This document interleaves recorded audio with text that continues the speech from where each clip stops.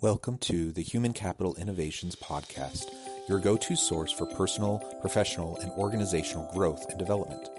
We hope you tune in often for all things people management, organizational development and change, organizational leadership, and social impact related.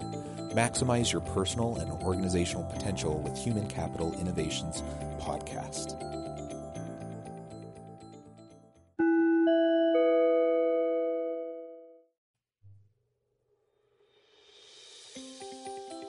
Welcome to the Human Capital Innovations Podcast.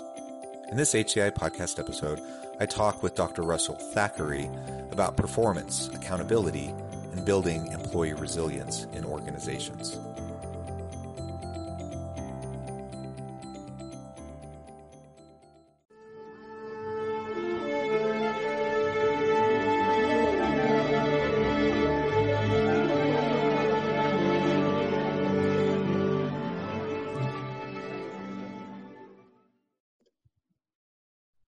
Russell Thackeray, welcome to the Human Capital Innovations Podcast. Hey, John, good to see you again. Well, good to meet you, in fact, to be more precise.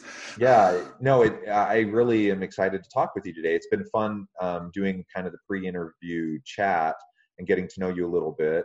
And I think we really do share a lot of interest and professional background.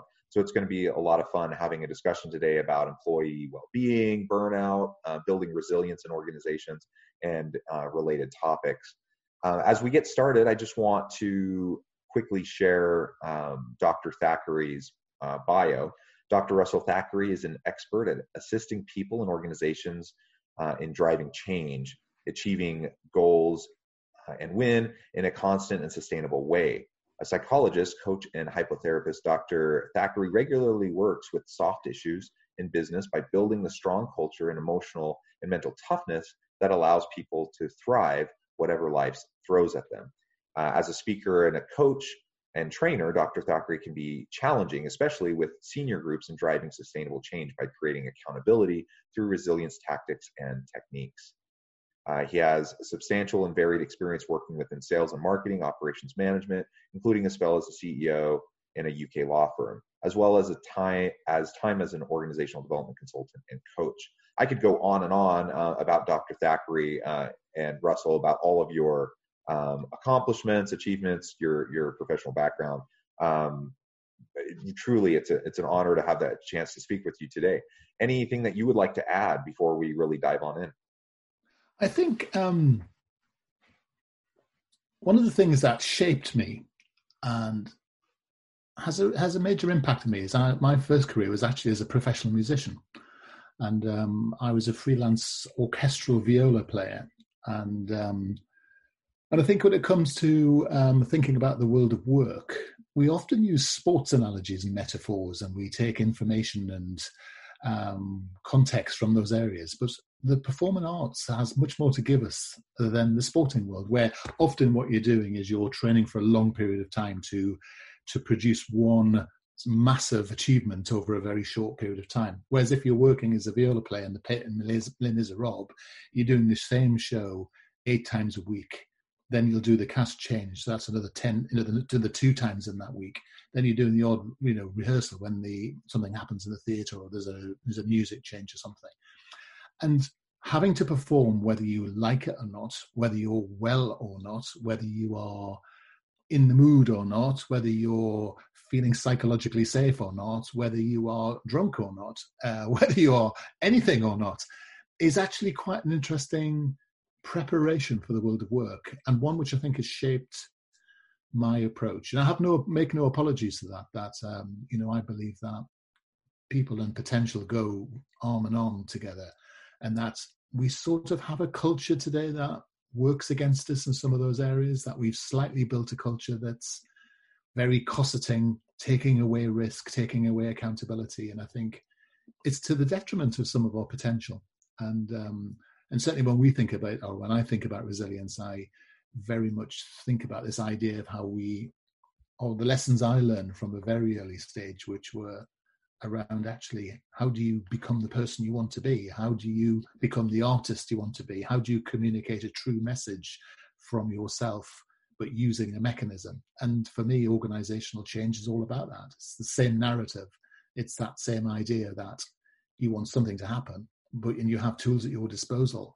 But as a leader, you've got to figure out what it is you want. And there will be people who don't want to come with you. There will be people whose feelings will be hurt.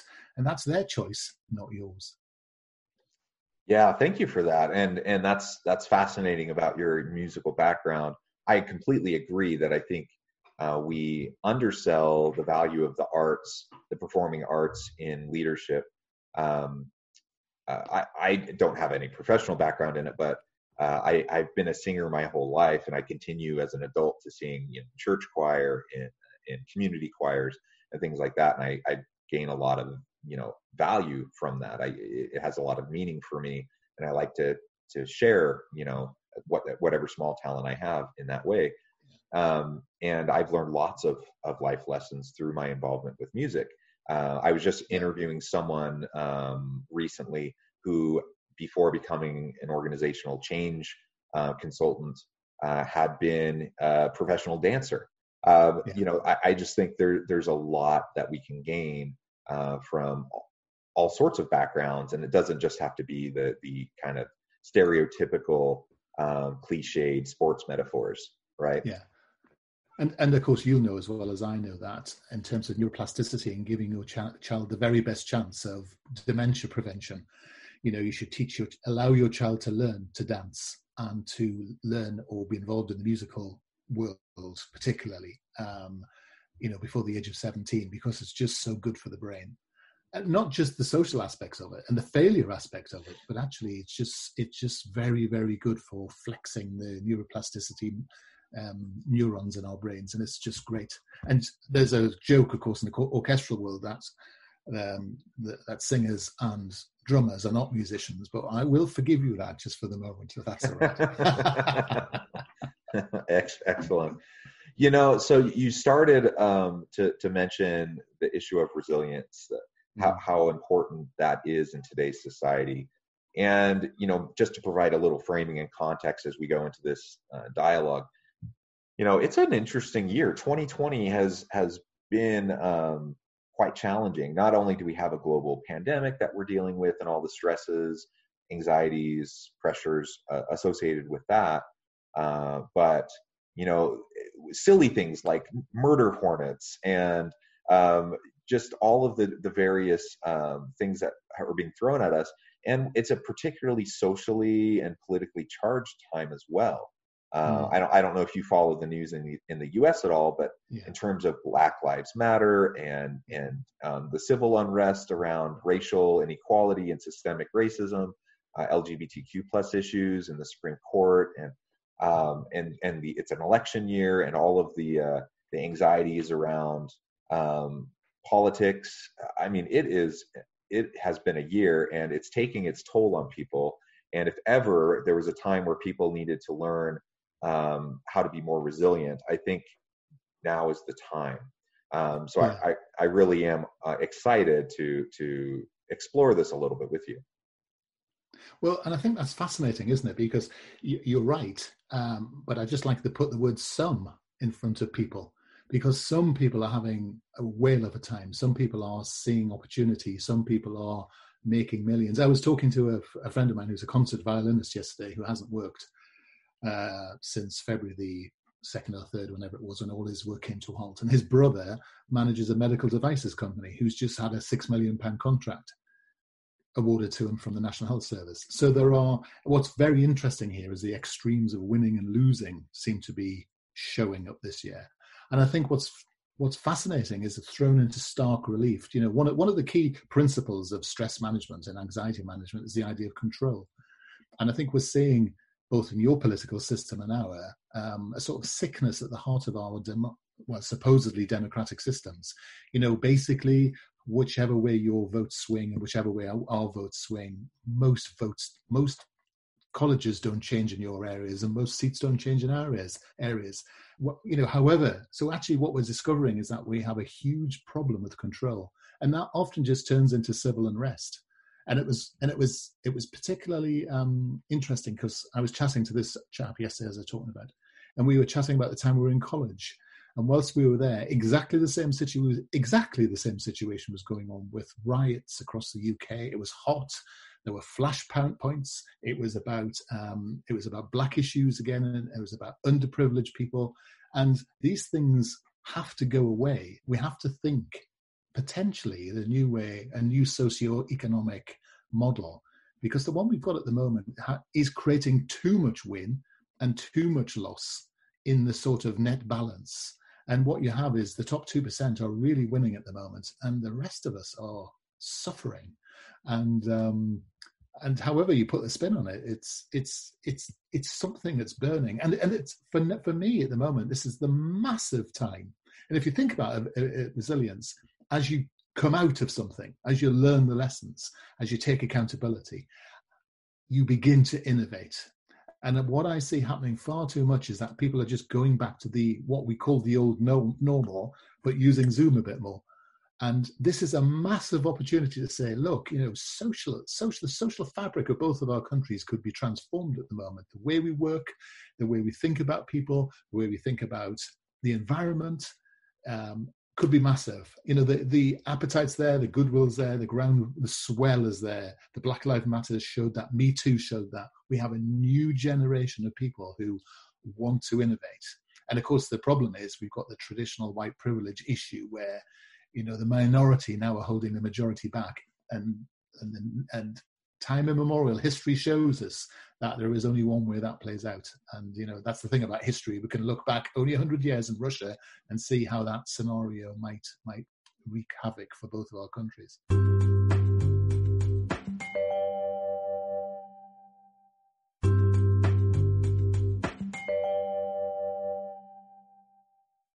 Yeah, or I think of South Africa even more recently, right? There's so many examples. So absolutely, it's an interesting time for sure. And I didn't mean for today to be a big political discussion, but no, it wasn't meant to be. Sorry. But no, you're good. But I think it's philosophy. Let's call it philosophical discussion rather than political. That'll help. Exactly. And the challenge is, in both of our countries has been how everything has become politicized. So you can hardly even have just thoughtful debate, a thoughtful discussion about issues without it becoming this hyper politicized, polarized type of an issue. And that's part of the problem that we're facing. I so agree with you. I think we have a situation where one side says X, another side says Y, and only maybe half a dozen years ago we would have had a debate about that, and then we would have maybe coalesced our views and ended up X struck Y plus or minus one, and now what we do is just shout at each other, And what's happening is it's now okay in a strange sort of way to say the justification of my argument is if you don't agree with me, you're hurting my feelings, and that's your fault.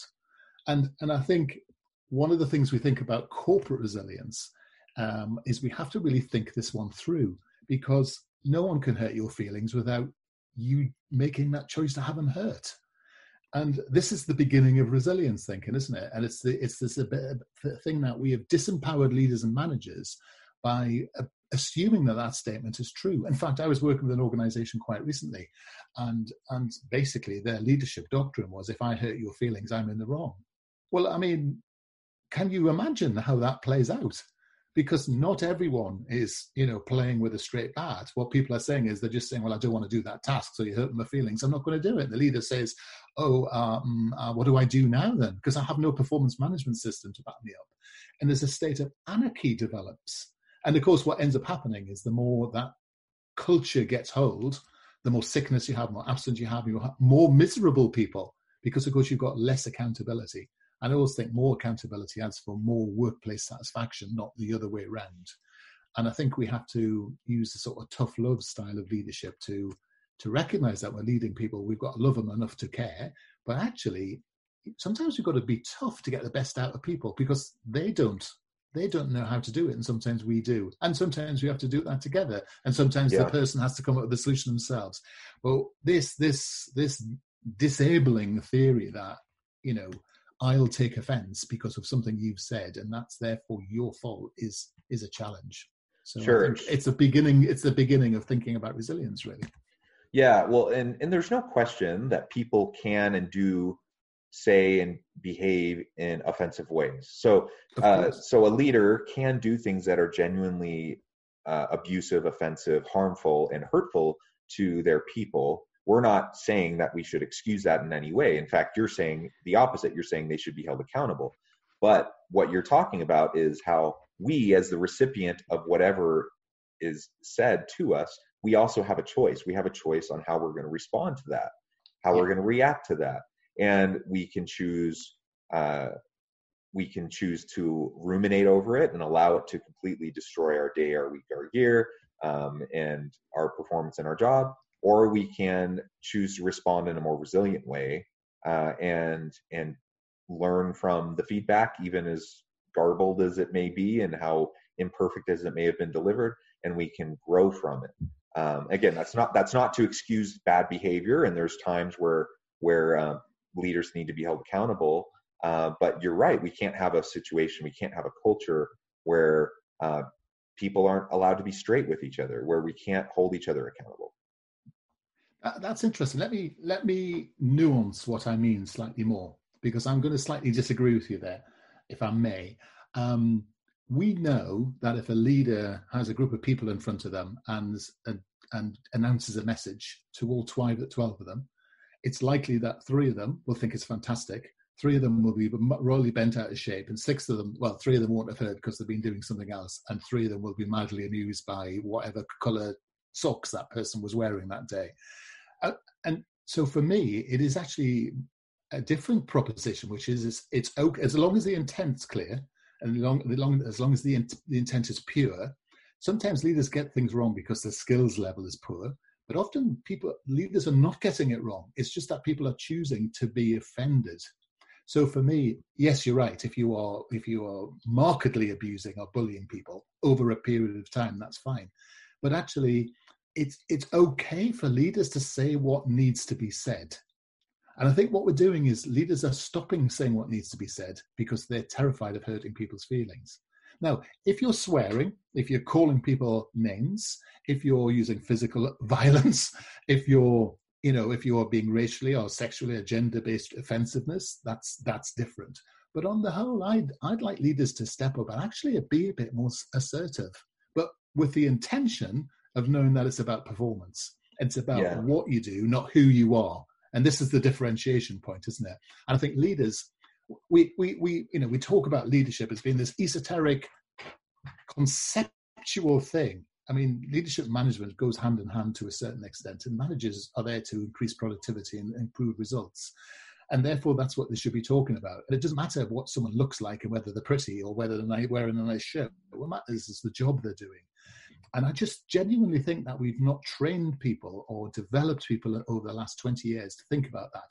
It's either been performance at 50,000 miles up in the air, or it's been so granular, it's been offensive so intellectually offensive because, well, we knew that. What you're not telling me is the new things about people, the neuroscience about people. And I think this is the thing that we need to figure out in our world, isn't it? It's that thing about how do you work with millennials, Generation Y, Z, and all that lot, because they're different, and people are moaning about this new generation, and we're the generation that are moaning about them, and we're the generation that parented them. It's the ultimate lack of accountability, isn't it? Yeah, no, I agree with everything you just said, and I appreciate you adding the additional nuance and explanation. I think that's exactly right, and accountability doesn't need to be a scary word. And unfortunately, it kind of has become that in a lot of contexts. I'm a scholar practitioner. I'm a professor. I work at the university. I also do consulting. And recently, we got a new university president who decided she wanted to up, the ante in terms of accountability. So that became one of the core themes of, part of the vision and the mission, and that is being repeated over and over again. And the amount of backlash and pushback that she received because she said people needed to be held accountable was incredible to me. I'm like, how in the world can we function? A large, like my university has 42,000 students. We're a huge university. How do we function if we're not accountable to each other, to our students, to other stakeholders? It just has to be there. And we have to be able to say it. We have to be able to call people on their bad performance. We need to do it in a productive way, but that's how we help them improve so that they can better serve our students, so we can better serve our community. And if we're not having those kind of accountability discussions and helping people to be more resilient amidst, the challenging feedback that they might receive, then we're doing a disservice to them and to the organization. So Russell, it really has been a pleasure talking with you today. We haven't had enough time, and unfortunately we're going to have to cut it short. So I would love to have you back and have a chance to chat more on the topics of resilience, burnout, and employee well-being. Before we leave today, though, I want to give you a chance to share with the listeners how they can get connected with you and learn more about what you're doing. My company is QEDOD.com, which is the website, and you can join me on LinkedIn at my name, Russell Thackeray. They're the two best ways of getting hold of me. And perhaps when we get in touch, we'll talk about some new ideas around leadership and the book I'm writing around that sort of area, and some contentious thoughts about resilience, because I shall enjoy talking about them, and obviously getting your thoughts and feedback as well, because obviously you're someone whose opinion I respect in this area. Well, thank you, and I look forward to having a further discussion. I really encourage listeners to reach out to Russell, a great expert in this area with a lot of really wonderful insights. So please look him up, reach out to him, and Russell, I look forward to having a chance to talking with you again soon. Perfect. Look forward to it. Thanks so much. Okay, thanks everyone, and I hope you stay healthy and safe and have a wonderful week.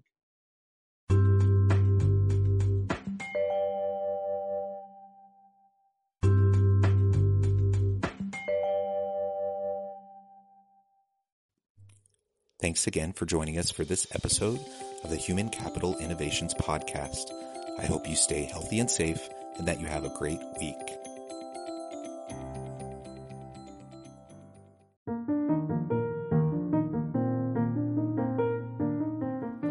Check out our new weekly LinkedIn newsletter, Alchemizing Human Capital, exploring industry trends via original research and interviews with executives and thought leaders from across the globe.